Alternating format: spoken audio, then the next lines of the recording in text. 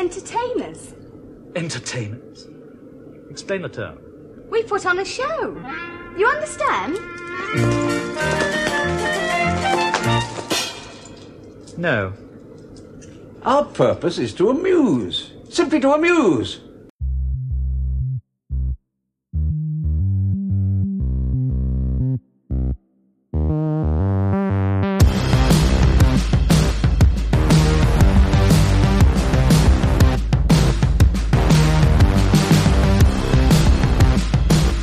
Welcome to Night of the Living Geeks. If you geek out over it, we've got a podcast.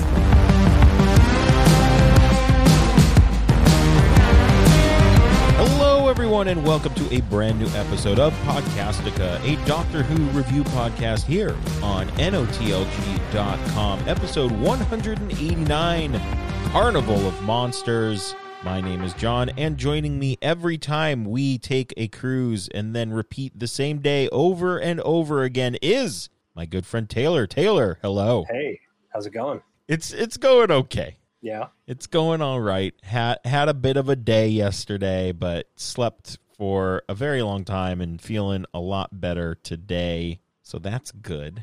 Sleep is always the great reset button. Yeah, it was weird because I'll just peek behind the curtain, everyone. I'm usually up till like 3. Yeah. Because I'm a maniac and I'm playing video games. And also just because as much as I do love my Rodecaster Pro setup here, the transfer in which I have to send the file from my mixer to my laptop takes an incredibly long time. And I get that over to Taylor as soon as it's done. So, it's an excuse to be up late, I guess. Sure. But, I've been staying up pretty late, and I think it finally caught up to me yesterday, and I slept for a very long time. Wow. I went to bed at like 11, which is insane for me. Yeah. It's an insane time for me. But how are you, sir? I'm doing pretty good. Yeah. Yeah, things are going all right here. There's a spot of weather kind of blowing through. I heard it was raining. North of here, yes. Hasn't quite gotten to us. It's windy, it's cool, and it's cloudy now. But most of the day it was actually rather nice. Good. Got out to tinker in the bus a little bit, and I don't know, I'm getting a little frustrated with the radio I have installed there. Because, just wiring. I kind of hear that. I always remember when I would put a new radio in my Pontiac Bonneville, it would be a hassle. It's, this is not so much a hassle. It is getting it set up in a way, because I had it wired into the same fuse as the brake light circuit. So I'd go for a drive listening to music. I'd hit the brakes and the sound would drop out. Oh, no. For a moment. And I'm like, okay, it's like overloading the circuit basically, and the radio's like, I can't do this. Yeah. And I'm like, well, yeah, that was kind of dumb. Why did I wire it up on? Oh, because it's a key on, right? Because it's not a constant hot. And I'm like, okay, well, I'm going to move it to a constant hot, and then I'm going to put a switch on the ground, and then that way, boom, I can just hit the switch and it's on. Oh, nice. It didn't work that way. Oh no. There's a chassis ground. Literally, the body of the radio is grounded, so no matter what I did with the switch, it was just like, here, I'm on. Your clock is now measuring time. Oh. And I'm like, okay, I guess I'll just leave it that way for a little while and see if it drains the battery or anything. And then I went out later, and I'm like, you know what? I'm going to check something. And I disconnected the battery, of course. That's the smart thing to do. And I start pulling the radio out, and it's warm. Oh, no. Like, it's not hot. Right. But it's warm, and I'm like, I'm not okay with it. Yeah, that's I'm not... like, I need to figure something else out. And I got to a point, and I was just plumb frustrated, and I'm like, okay, I'm either going to put the hot lead to switch, which isn't ideal. Yeah. Or I'm just going to take the whole flipping thing out for now. It's not like I'm driving it every day or anything, but it's just like, ugh. I'm like, I'll tackle this tomorrow. Yeah. It's getting too cold and windy now. But a minor frustration in the grand scheme of everything else. Yeah. All right, Taylor. Well, before we get to Who news, what is making us happy this week? You want me to go first? Yeah. All right. 2 words. Gravity Falls. Oh, yes. So Have you? I mean, Oh God, I'm so I've never excited. seen it. Oh, I'm I've so never excited. seen it. I have never seen it. So and I'm a little bummed that I'm not necessarily seeing every single episode, because sometimes the kids will watch a show and I'll be in here doing work or whatever. But obviously, when this show first came out, my kids were really young, and I'm like, Yeah. okay, this looks really cool, but it also looks a little weird and maybe a little too scary for them. Like, they're not ready for this yet. And you know, I mentioned before how we now have Disney Plus. Yes. Kids have been burning through series like Star versus the Forces of Evil, which was excellent. You know, they've burned their way through DuckTales, and I come out from doing dishes Saturday evening and they're watching Gravity Falls. You know, wife's sitting there with them watching it, and I was like, oh my God, finally. Oh, I get to see this too. Oh, this is so cool. And totally getting sucked into it. And we literally just before wrapping up tonight and being like, okay, it's time to read stories and wind down and go to bed, we just got to the point where Bill Cipher's been introduced. Ooh. Yeah. Man. Yeah. Dude, that show How much is do I love this show? It is so amazing, and I'm very glad that you have gone on this journey. It's such a special show. It's one of my favorite shows. I know you've always been very big into it. If anything, it has shown me just how much of an absolute crush I have on Kristen Shaw. I have discovered this. I'm like, yes. Yeah. Yes, She's great. She is fantastic. Hilarious. And Hilarious. I mean, Grunkle Stan is one of my God. favorite characters. Yeah. It's just so good.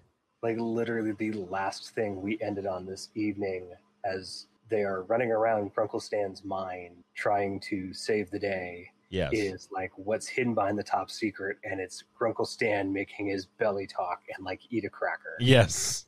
And I'm like, okay, kids, now that we've made it to that terrifying image, it's time to turn off the TV.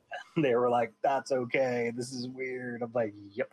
That's great. It's such. Have I'm you? sad it's only 2 seasons. Yeah, but you know what they wrap up. I think that is the story that the creator wanted to tell. Yes. So it is. Yes, It's wrapped up. Don't yeah. worry about that. I love that the main characters are from here in the Bay Area. They're from Piedmont. Yes. That's crazy. Like, Yeah. What? It's nuts. And Gravity Falls, I think, is supposed to be somewhere in Oregon. Yes. I believe. Yeah. Yes. And there's actually, I think, somewhere in around where Gravity Falls is supposed to be, there is a Bill Cipher statue. Oh, I've heard about that. Yes. Oh, I'd forgotten about that. Yeah, very cool. I would love to go visit that. But Heck yeah. yes, great show. Gets even weirder. Have you seen the time travel one yet? Episode? The time travel episode. I'm trying to. Yes. Oh, yes. This is the one with the county fair. Yes. And, That's where you meet Waddles.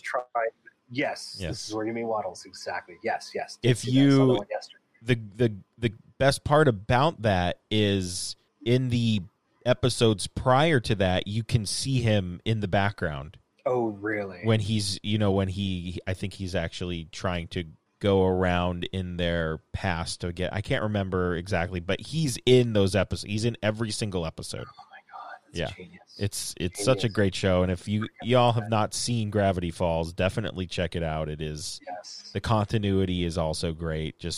And the mystery of it. Such a great show. Love it. Perfectly done. Oh, yeah. What about you, John? I mean, what is that makes me pretty happy. I'll say Well, that. good. But Good. on Friday, I got to do a interview for that hashtag show for a online expo. I believe it was called the Virtual Pop Expo. Okay. And I did a panel with my friend Jimmy, who also does THS Wrestling, which is that hashtag show, with me. And we got to interview Noelle Foley, who is the daughter of Mick Foley, and she is also a social media influencer and a huge wrestling fan. We got to interview Mike Rome as well. He was on the panel. He is a WWE ring announcer and also a huge nerd. And we got to interview Drew Gulak, who is a wrestler from one of my favorite promotions, Chikara. And just in general. He's in WWE now, and we got to interview one of my favorite wrestlers of all time, Johnny Gargano. So it was a treat. It was very cool. We just talked about nerdy stuff, and it was great. It was very, very fun. It's up on YouTube it's like youtube.com/that#show. And it was fun. That was my Friday, and it was a good time. That's awesome. Talked about nerdy stuff. We asked them what their favorite like piece of memorabilia was that they had, like their go-to, like, look at this. And Gargano had mint in box with a Toys R Us tag What? on it. The Turtle Com, Oh my gosh. the Ninja Turtle communicator, the shell that was like a shell. Yeah.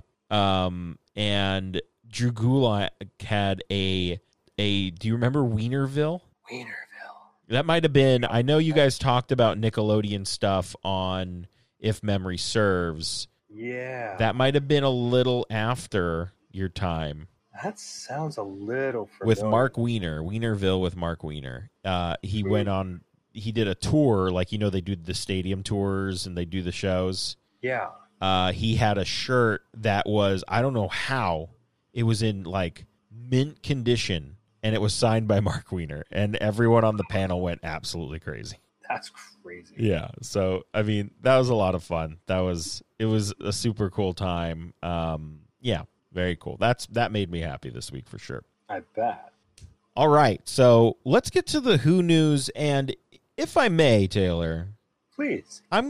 there was a thread by, I believe his name was the 66. Oh no, I'm forgetting it. The 66 Ramblers? Thank you. The 66 Ramblers. And I can't remember who is Kieran Hyman. Yes. I'm trying to remember what the context of it was, and it's actually still appears to be an ongoing thread, Good God. which is great.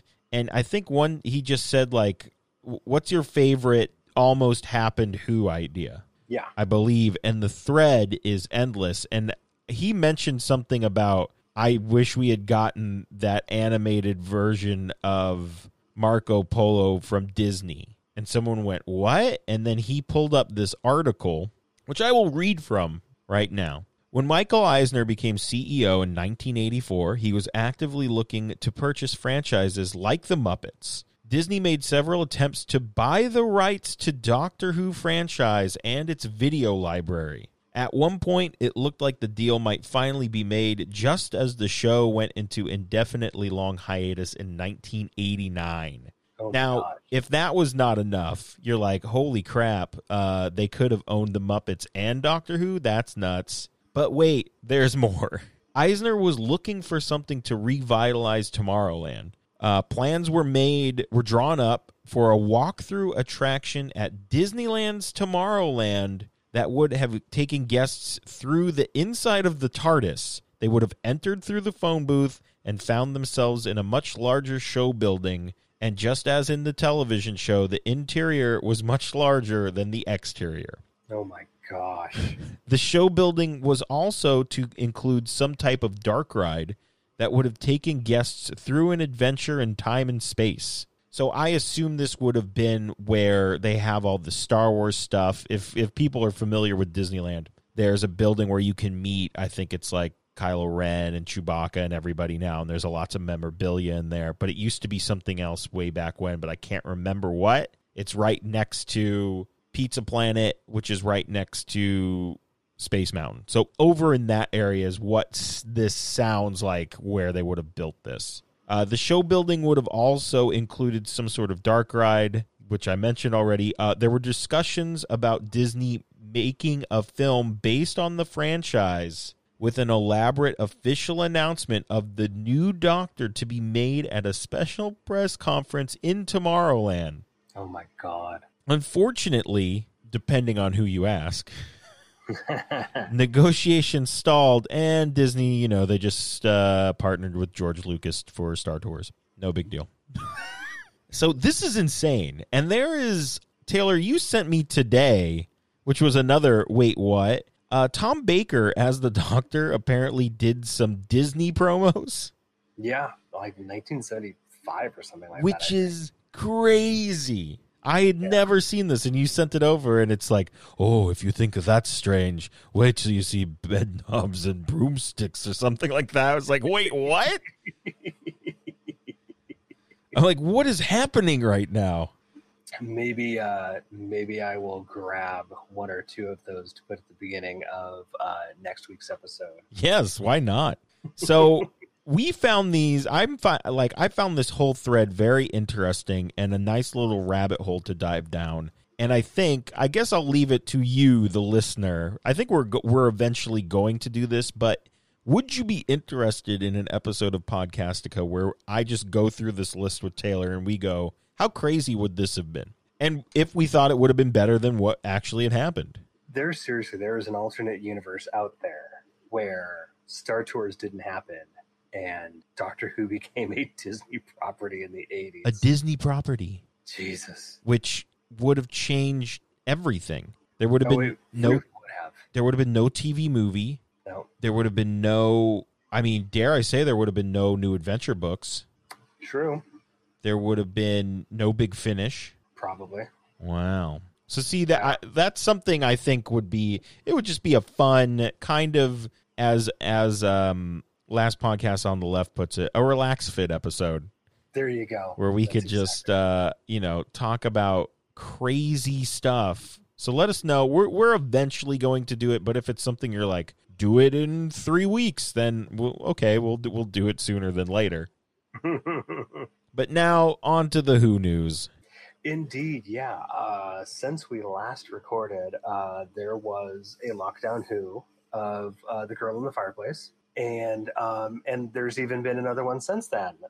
Yes, the Zygon two-parter from Capaldi's era, and okay, there you go. Well, if you missed it, you missed it.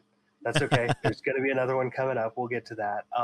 But Stephen Moffat created an epilogue for Madame Pompadour, and you can see it by going to the link in the show notes. Absolutely. Check it out. I'm so behind on so many things. I know. I haven't seen it nor a few things before that. There's a lot. Yeah, there is a whole lot. There's a whole lot. And I'm looking for a synopsis of what happens in there, and there isn't one. So, well, there you go. Go and watch it. Yeah, go check it out.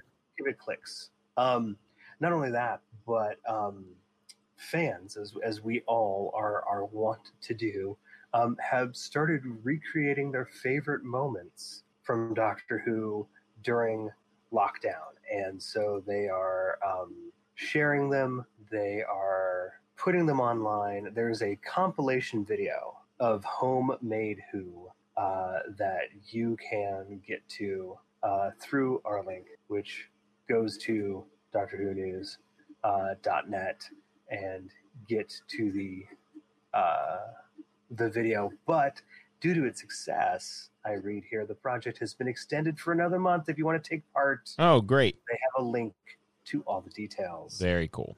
Yep. And I have no costumes or anything, so I wouldn't be able to pull anything off very well. I know you guys might be able to.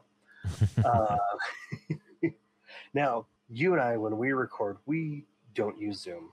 No, we do not. Nope. I know that my kids' teachers do. I know that Amber in her teaching, she uses Zoom. I know a lot of people use Zoom. And one of the great things you can do is update your background. Yes. Well, BBC has actually released an archive of photos of empty sets from their shows. So you can spice up your Zoom calls. So you can do it from a TARDIS. You can do it from, an EastEnders background. Okay.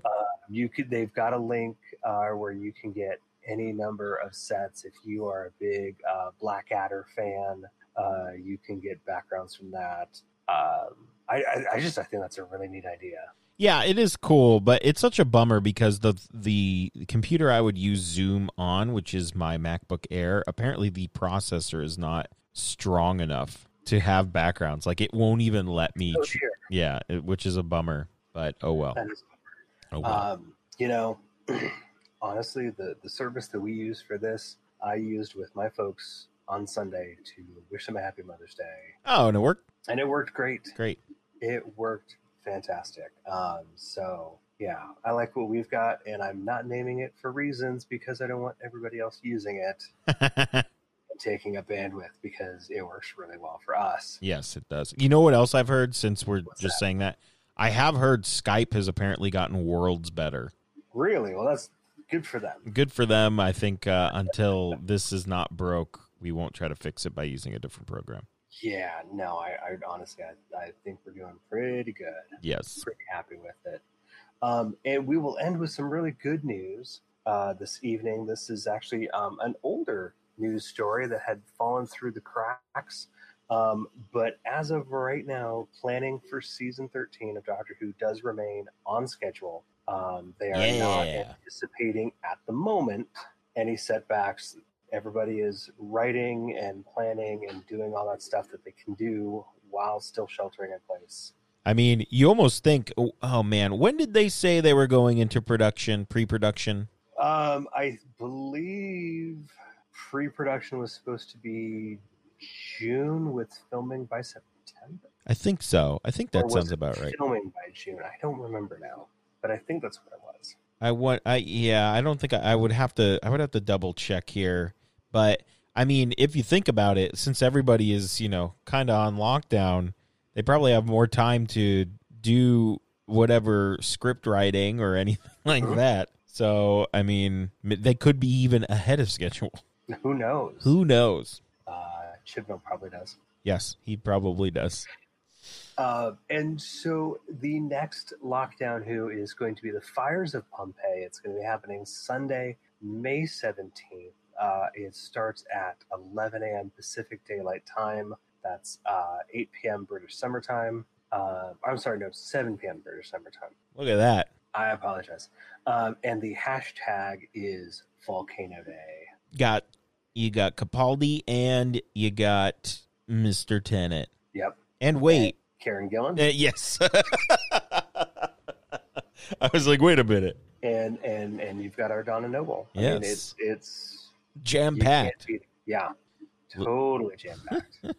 All right. So this week, we watched Carnival of Monsters, starring John Pertwee as the Doctor, Katie Manning as Joe Grant, Leslie Dwyer as Vorg, Cheryl Hall as Shirna, Ian Marter as John Andrews, and Peter Halliday as Peltrek. It was written by Robert Holmes and directed by Barry Letts. It first aired from January 27th through February 17th, 1973, and it is the second story of Season 10. And, as always, oh boy, we got a slew of story notes from the fine folks over at TARDIS Wikia. Yep. And before I dive into those notes, it's funny, after doing The Enemy of the World last week, yes, and I was putting the notes together for this one, it is almost exactly 5 years, like to the weeks, after The Enemy of the World. Oh, wow, really? Yes, yeah, because Enemy of the World aired from like just before New Year's 67 into early January of 68. Mm-hmm. So this is now later January to February. So it's almost, it's 5 years and a handful of weeks. Huh. But think about that. Enemy of the World, an amazing story. And 5 years later, we have Carnival of Monsters. This is the first story to see the Third Doctor free from his exile, because it takes place right after the Three Doctors. Yeah. Which is crazy. It is crazy. This comes on the heel of the Three Doctors. Yes. Oh, boy. Yeah. Barry Letts, who we may remember from last week's episode, he chose to direct this story himself, as his contract permitted him to do so with one story per year. Because he was producing Doctor Who at this point. Yes. So now, here you go, Barry. You can pick one story a year and direct it. Something he had previously done with the Terror of the Autons. Mm-hmm. Now, we love an original title. We love a working title for our stories. Originally titled Peep Show. Nope. Right? Wow. They took Vorg's line from Carnival of Monsters to be a better name, despite Robert Holmes's preference. Robert Holmes wrote the story. Yeah. There was concern that the name Peep Show might convey the wrong impression. Oh, you don't say. No, you're kidding me. With Sherna dolled up all the way that she is. I'm sorry, that outfit. We'll get to that. Yes. A lot of editing was done to this story in order to thin it down to a workable running time. Surprise, surprise. This resulted in the cliffhanger for part 3 being changed completely. It was originally intended to show the Doctor plummeting, apparent to his death. This sequence was cut and replaced with him walking, sort of staggering out of Mexico. Yes. Huh. All right. Yeah. Interesting bit, this next one. This one I had no idea about until I read it. At one point, Cheryl Hall, who plays Sherna, had been shortlisted for the part of the Doctor's companion, Joe Grant. Really? To Katie Manning. Interesting. So we could have had Joe Grant played by Cheryl Hall. Wow. Yeah. That would have been crazy. Yeah. That would have been just different. You Yeah. know? But it's funny how close some of these roles come. This is the first story to feature the term Tellurian to mean human being. Funny fact, Tellurian, a real word. This isn't a sci-fi made-up word.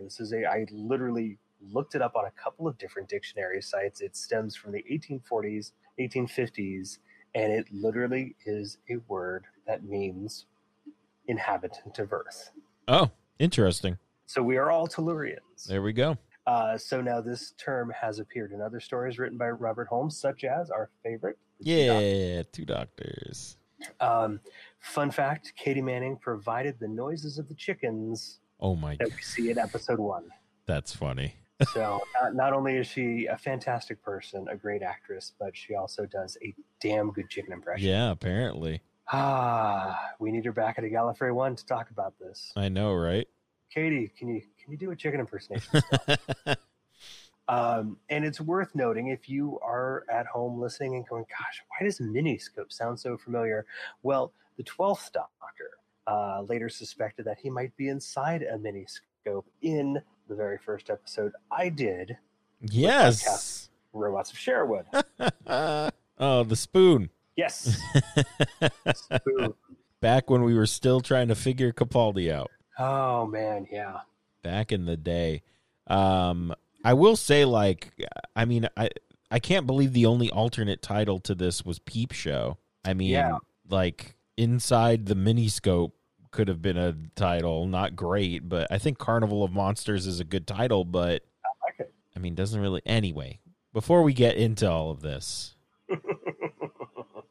we have a world-famous synopsis. So, Taylor, take it away. Indeed. Hot off the heels of his venture with his prior two selves, the Doctor, along with Joe, land on the SS Bernice, not Metabulus 3, I promise you. In 1926, well, sort of. The answer turns out to be far more bizarre as we meet Harry Sullivan's doppelganger, some Drashigs.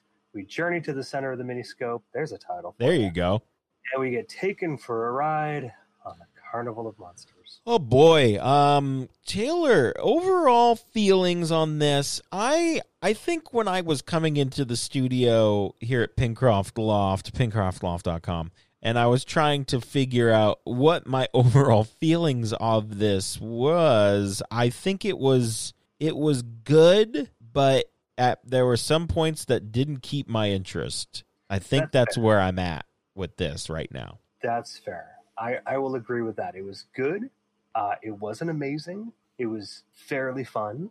Yes. The whole Miniscope concept, breaking out of it, and kind of like running between worlds and inside the circuitry and all that. It's a neat concept. Yes. And at the same time, like I said earlier, look what 5 years has gotten us. We've gone from Enemy of the World. Yes. To Carnival of Monsters. Yes, a Carnival of Monsters. I think right off the top here, I want to talk about it's a tale of two stories, basically. We're on this ship. The Doctor, as we said, finally gets control of the TARDIS. It is, bestowed upon him by the illustrious Time Lords, the High Council, these jerks. Anyway, I was talking about 2's regeneration today, and I got very upset. One that is a daunting thing that we have to at some point. Yeah, I have a feeling that will get broken into a couple of episodes. that has to be like 40 episodes at least. Whoa. It's War Games? I mean, it's 10 episodes. No, I'm right? saying I was exaggerating on how many episodes we would have to do. Gotcha. Yeah, I'm like, we could do 5 and 5. It could be a 2-parter. Yeah, it could be a 2-parter for sure. Next week, No, I'm just kidding. That's not what we're doing. But yeah, so he gets, he knows how to fly the TARDIS, and, well, I'm sorry, he doesn't steer the TARDIS. He programs it. My bad, Doctor. And, he thinks he's in one place. It turns out he's in another, but then it turns out that he's actually not in that place either. We're kind of in a time loop in a miniscope. Yes. Which is very interesting because, I mean, at first, you're kind of just like, he got it wrong because he doesn't fully know how to run the TARDIS, and now there's a giant monster outside. Okay. And then when they re-meet the people and it's the same exact scene, it's kind of a little head scratcher for sure. Yeah. And I don't even think they realize, when they're down below, they see that little hatch and they're like, this is strange. Mm-hmm. So that's when they start to figure it out. But we're also spending time outside of the ship, and I just called them the space carnies. Yeah, that's fair. Which we're on another planet. Mm-hmm. And first of all, the first two visuals we see are fantastic. We see a spaceship landing, which I really enjoyed. Mm-hmm. And I thought we were off. I was like, oh man, this is going to be so great. I'm going to have such a good time with this story. And there's another set piece at the very beginning. I also have put pictures in our notes. So now I don't know why it took me almost 200 episodes to think to do this, but here we are. Yeah, no, it's very smart. It helps me. Yeah. I was just like, I can't believe I just thought of this now, like today. It's bad, guys. But bad. you learn something new every day, or you learn something new 189 episodes into a show. So, I mean, the green screen looked pretty harsh on this planet, but we are met by, I believe it's Calic and the other Interminorians, which is such a weird name, I guess. I don't know. Points for looking it up and actually caring about it. I was like, I need to know because there's more than one of them, and there appear to be, I guess, less evolved. They are called, and I wrote it down. They are the functionaries. The functionaries and their terrible face masks. Oh man, they did not. This was not great on the art department side. I mean, you know what? They were probably like, just look at this monster we made. We don't care about anything else. Well, look, let's be honest. The Interminorians, it's almost like they made half an effort to paint their skin. Yes, like the eyes are very well, the other thing, like, we don't know, that paint could be very irritating. Wouldn't surprise me one bit, but there's a few times in the story where you kind of like look down at a collar line. Yes. And you can see it's like, okay, they only painted to about there. Yeah, it's there's some skin. Yeah. It's funny because like there are a lot of like close-up shots that give away a lot of things. Yep. Like at the end when he's doing the shell game and you can just clearly tell it's a piece of cardboard that's spray painted. Mm-hmm. I'm like, that's not metal. Well, yeah, no. And even the like pretty much all the Interminorians have more or less the same hairdo. Oh, yes. And the same eyebrows and the same everything. Same outfit, all silver. Well, yes. It's one thing you do not hear on this planet. Hey, man, what you going to wear tomorrow? Very true. Yeah. So, but again, I don't know if it is a function of the choice of skin color that they chose to paint these people, and then obviously the rest of the stuff they had to have affixed to their faces. But I feel like you can very clearly tell that this stuff has all just been like hastily pasted on. Yes. So the story with the Interminorians is that Calic is a commissioner, his brother is a president, and like I think for me, Taylor, halfway through episode 2, I went, who's the villain here?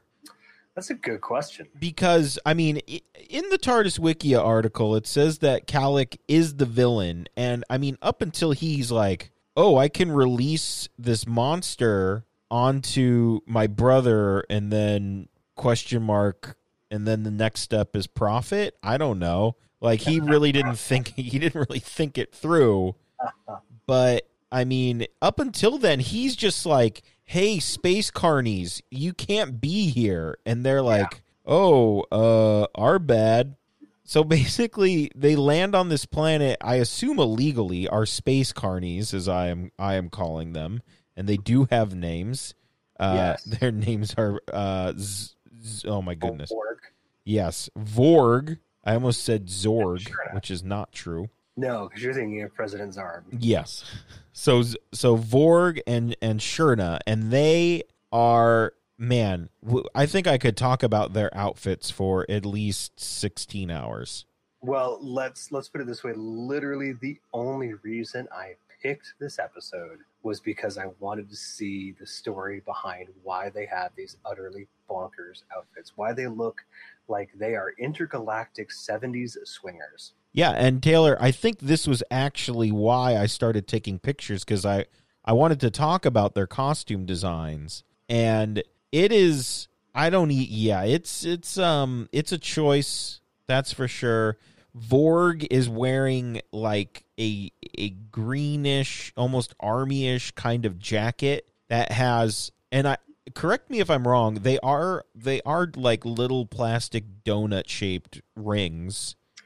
They remind me of multicolored pineapple ring slices. There you go. But it also looked, and I don't know if this was just the lighting, it almost looked like they were glow lights.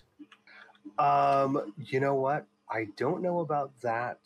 I think they may have just been very fluorescent. That would, I mean, if they were glow lights, I think that one would have been cool. Two would have been a nightmare because they would have had to replace them over time. But it looks absolutely insane. He's wearing like orange genie pants and silver boots and a vest that is green and magenta. He has a bow tie that's gray, I believe. But the topper, and I mean, I guess that's a pun for me, is his see-through bowler hat. Yes. Which is just clear plastic bowler. Yeah, I don't even know what's going on with that. And then we go over to Shirna, and she's wearing, she almost looks like she was gonna do some green screen or some mocap with all the little like balls. She has a bunch of like little multicolored balls all over her outfit. She also has them in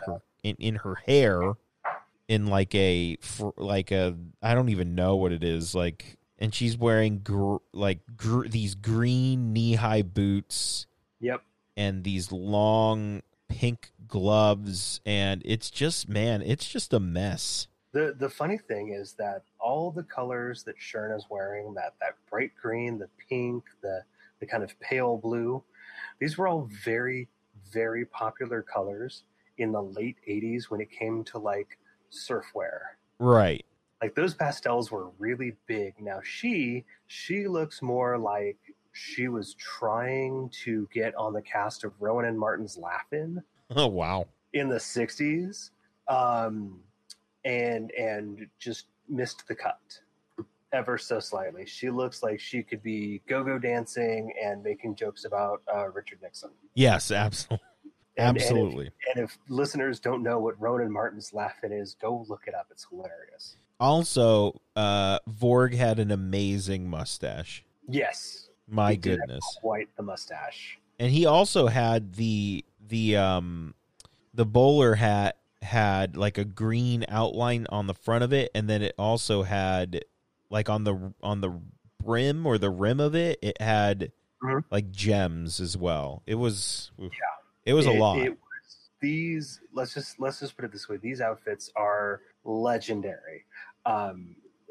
For good reasons, for bad reasons, I'm not going to judge. They are definitely legendary, and I expect to see this cosplay at some point. Yeah, I mean, this is Come on, somebody do it. man. This is definitely something. But they are Take a mini scope and go around at a con. That would be hilarious. with a mini scope. That would be so funny. Yes. So speaking of the mini scope, so they have this mini scope. They have, I believe, illegally come to this planet, or they came. They spent their last credits on this trip, and this was a stop they had to make before they could go to the next place. Very possibly.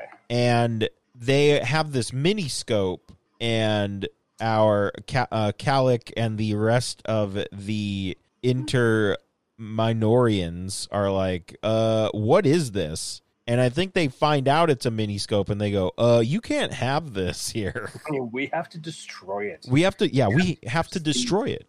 Eradicator. Yes, man. Oh my Kids in the Hall goodness. reference. This thing they use is amazing.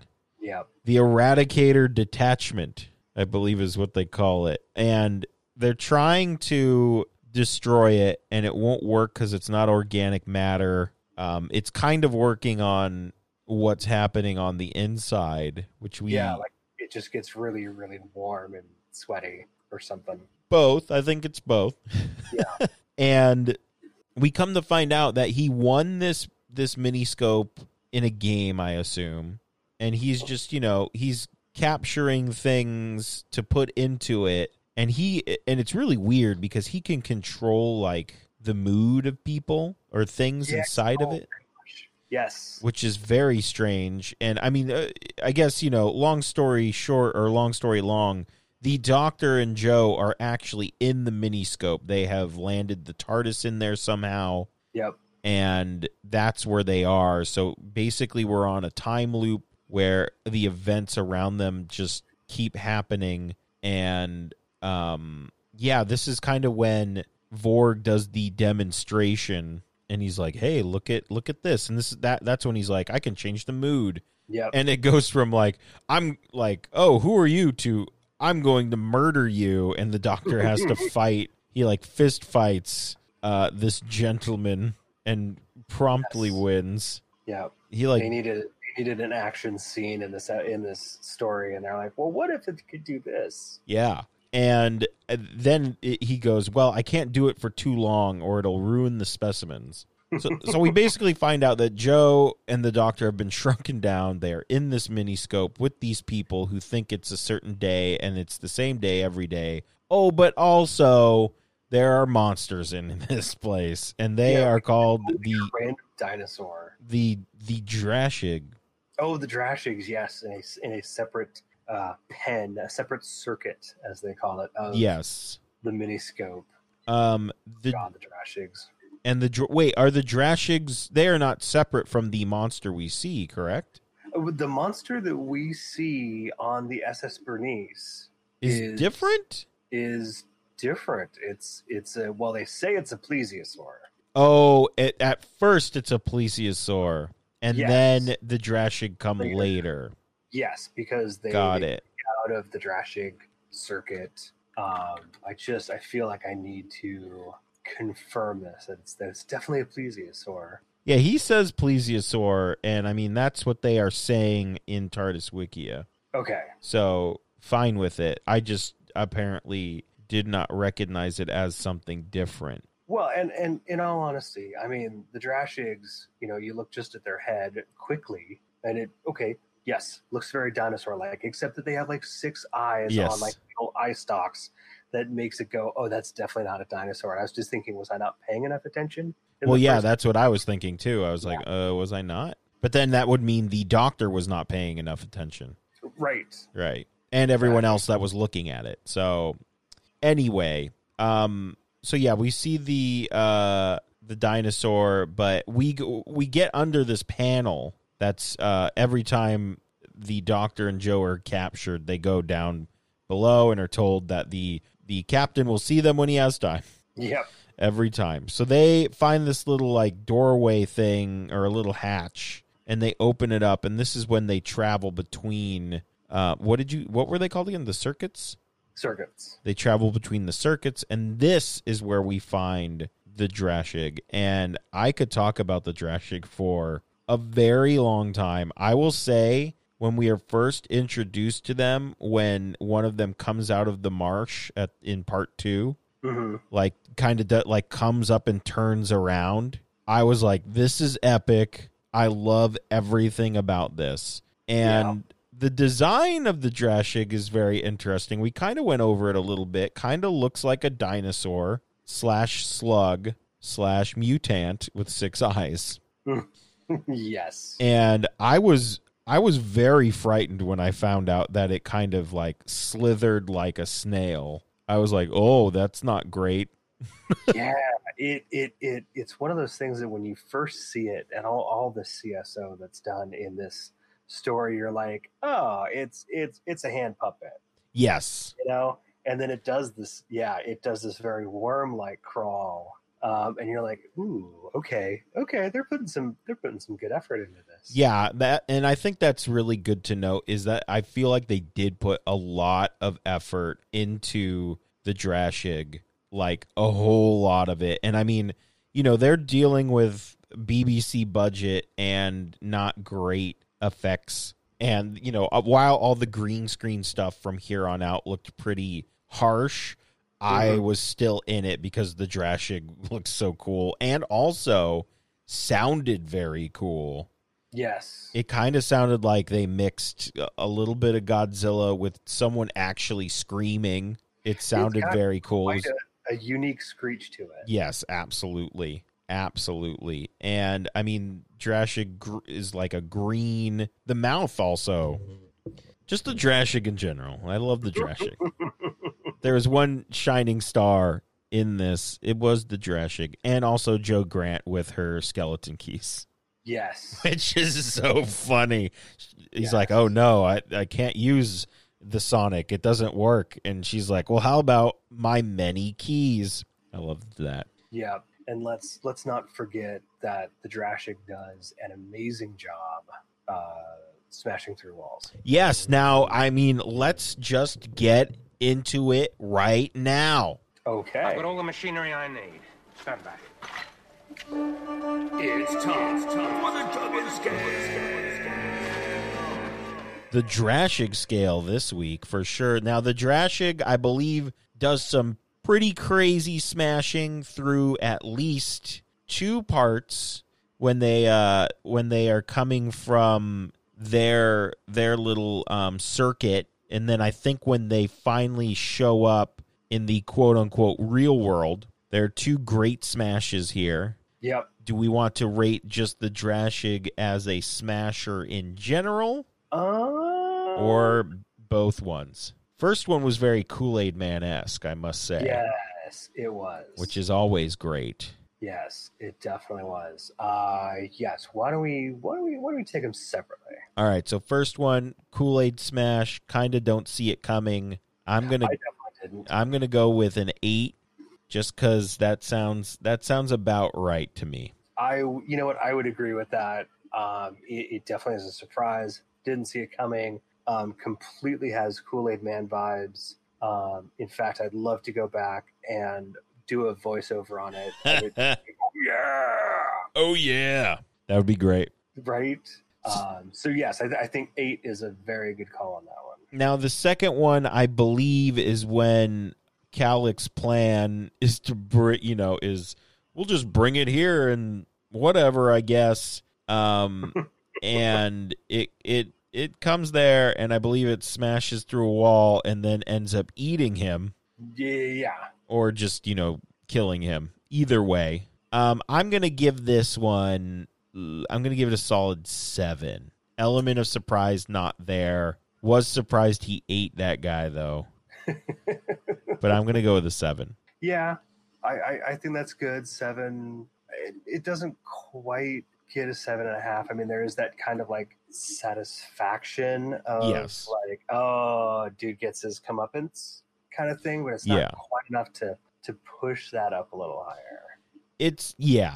I agree. But it's also weird. I mean, I guess let's circle back to Calic here because, like I said, they don't really seem evil. He's just, I mean, until he hatches the I'm going to have this thing eat my brother. Right. And even then, it's like the plan doesn't seem particularly evil enough for him to be like a horrible. I mean, the whole crew of them is very snooty, obviously. Oh my gosh, the way that they keep talking. One is this, one is that. Yes. Whoa. First episode and a half or so. Okay, fine. That's how they talk a lot. By the time we get into episode 3. I'm ready to murder this entire planet. Yeah. And then beyond that, yes, their whole like political intrigue subplot, it feels very flat. Yes. And it doesn't have, we never see President Zarb. No, we never do. Only ever talked about. Oh, and then the video the cassette tape that Vorg tries to pawn off on them when he's like, "Oh yes, I have it from Zarb," and they're like, "President Zarb," and he's like, "Sure." Jeez, what a carny! What a carny!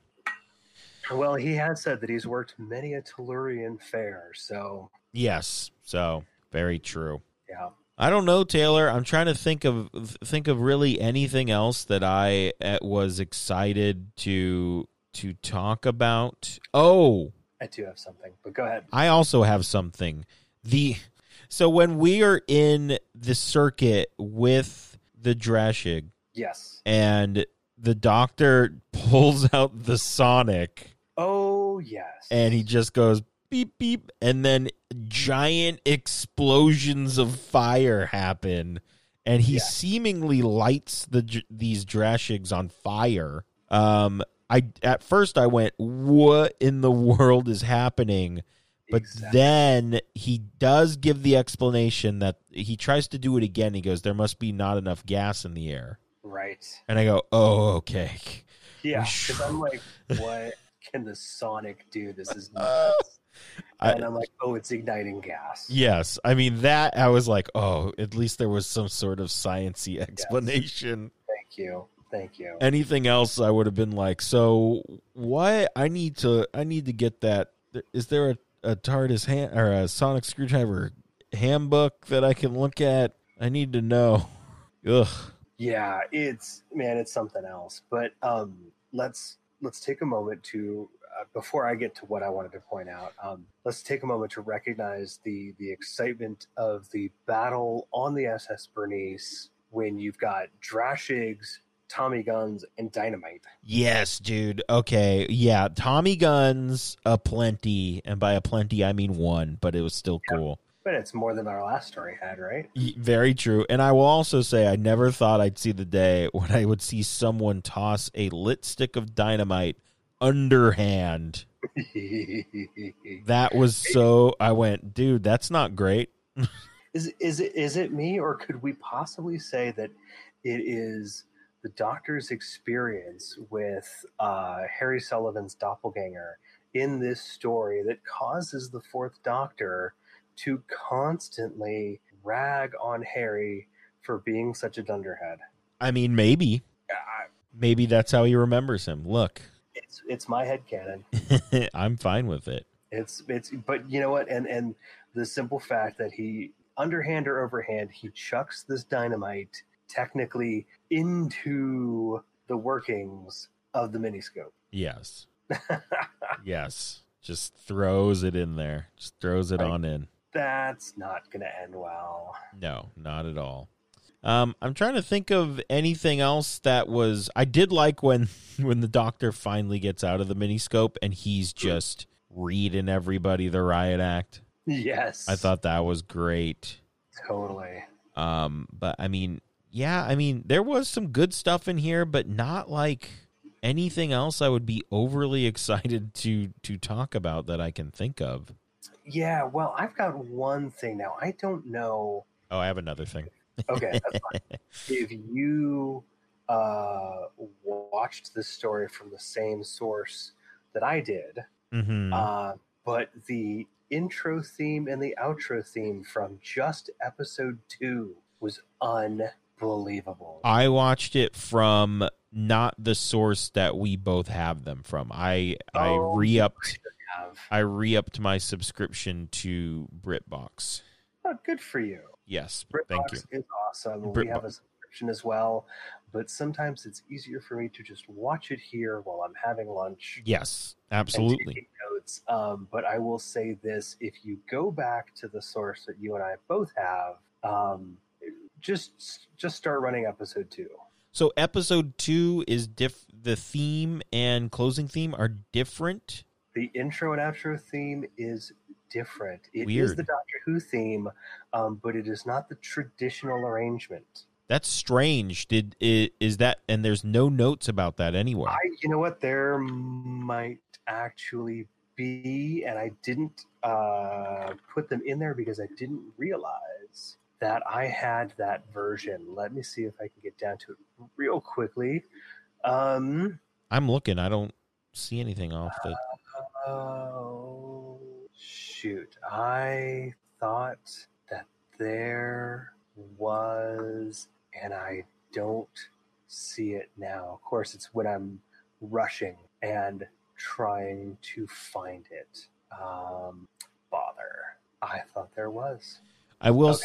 I will say one of the other things that I had is. Oh, Go ahead. wait. Did you find it? Nope. Sorry. In the myths section, episode 2, as seen on the BBC video release of the story, and as an extra on the special edition DVD release, which is about 4 minutes longer than the one originally transmitted, and features the abandoned Delaware synthesizer arrangement of the theme music, is a specially extended version. So Interesting.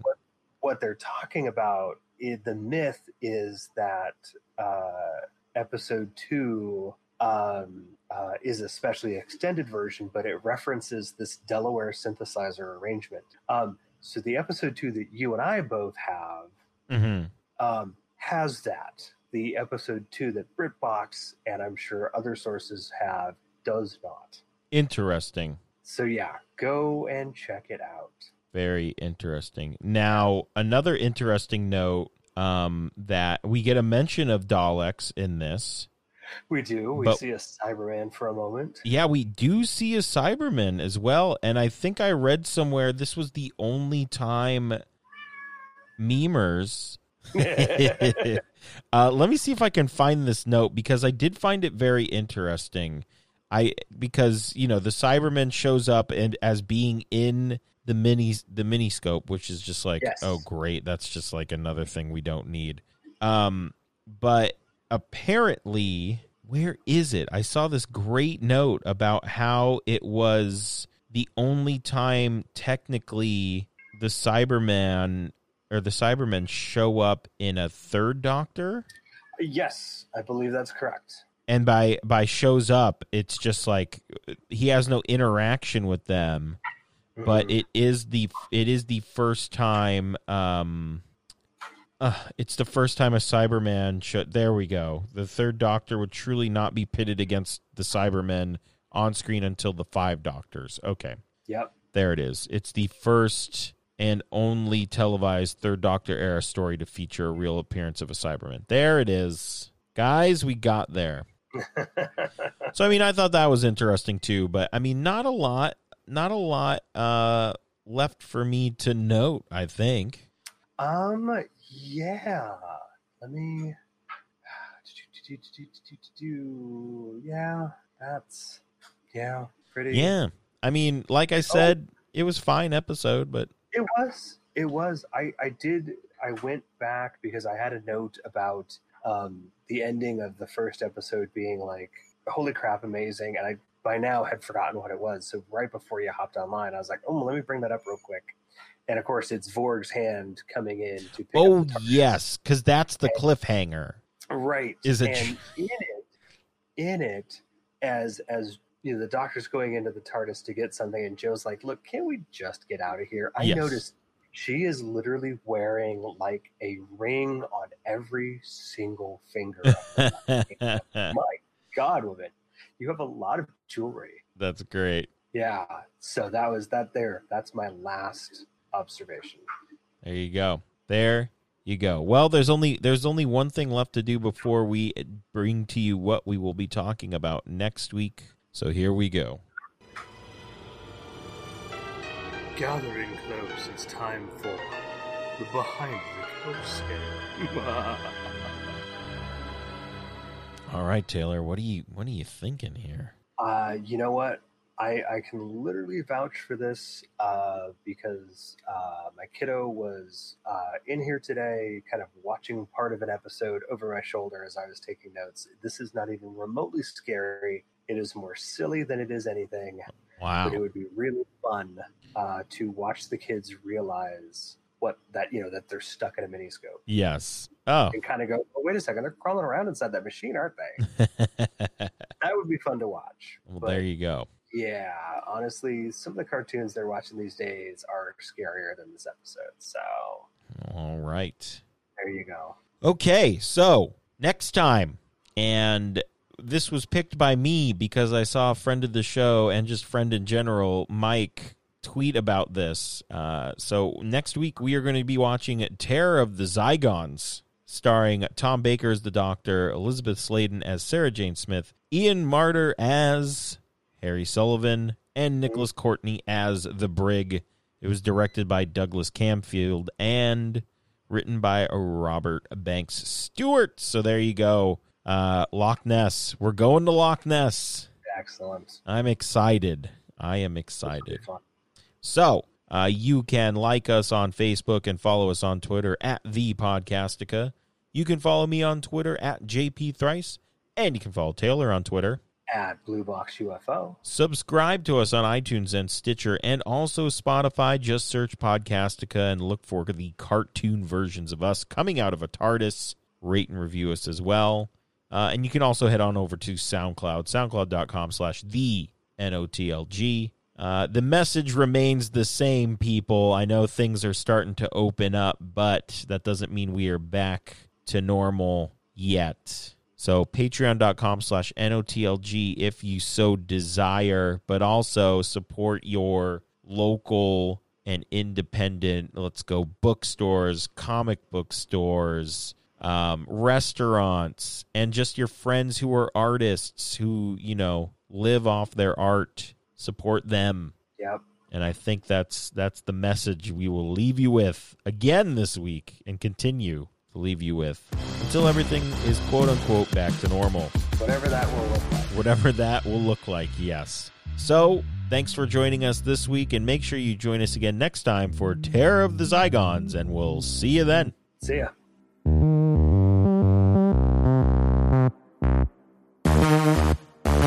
Yeah, we do see a Cyberman as well, and I think I read somewhere this was the only time memers